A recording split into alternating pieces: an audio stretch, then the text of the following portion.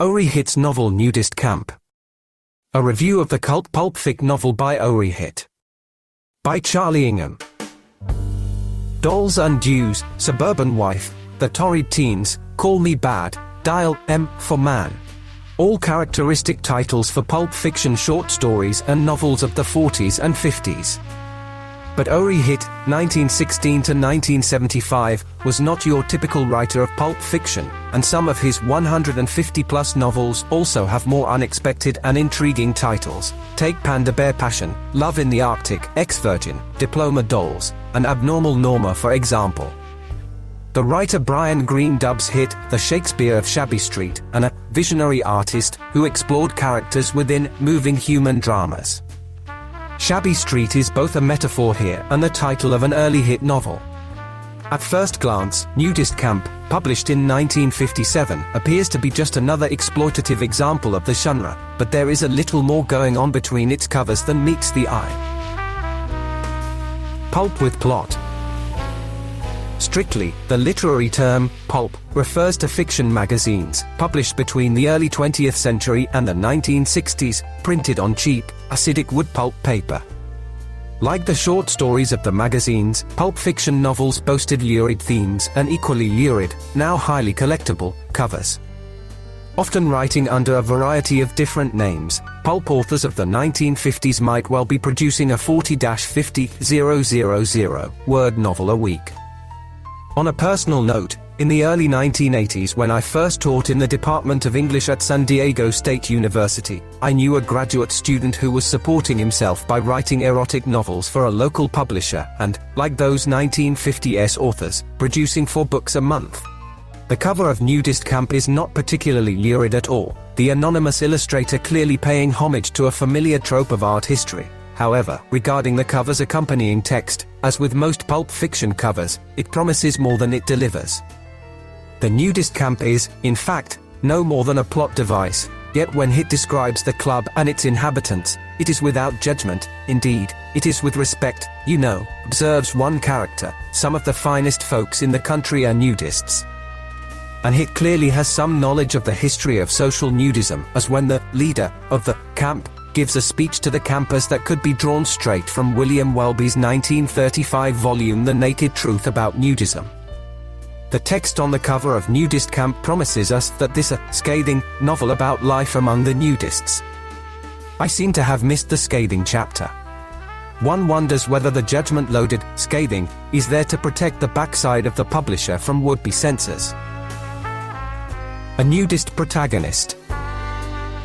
Della, Hitt's protagonist, unusually, for the time, a strong woman, is Icelandic, and not simply exotic for being so. As Hitt presents Della, her cultural upbringing allows her to be comfortable and confident in her own skin.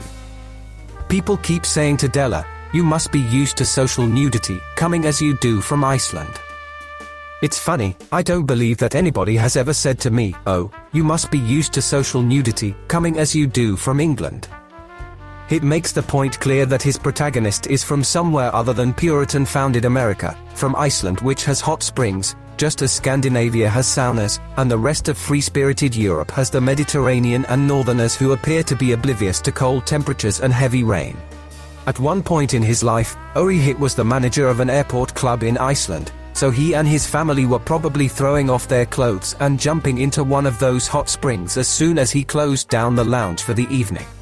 Della is a strong female character, however, she is also the victim of domestic abuse at the hands of 2 men, and, improbably, returns at the end of novel to the arms of her physically violent ex-husband.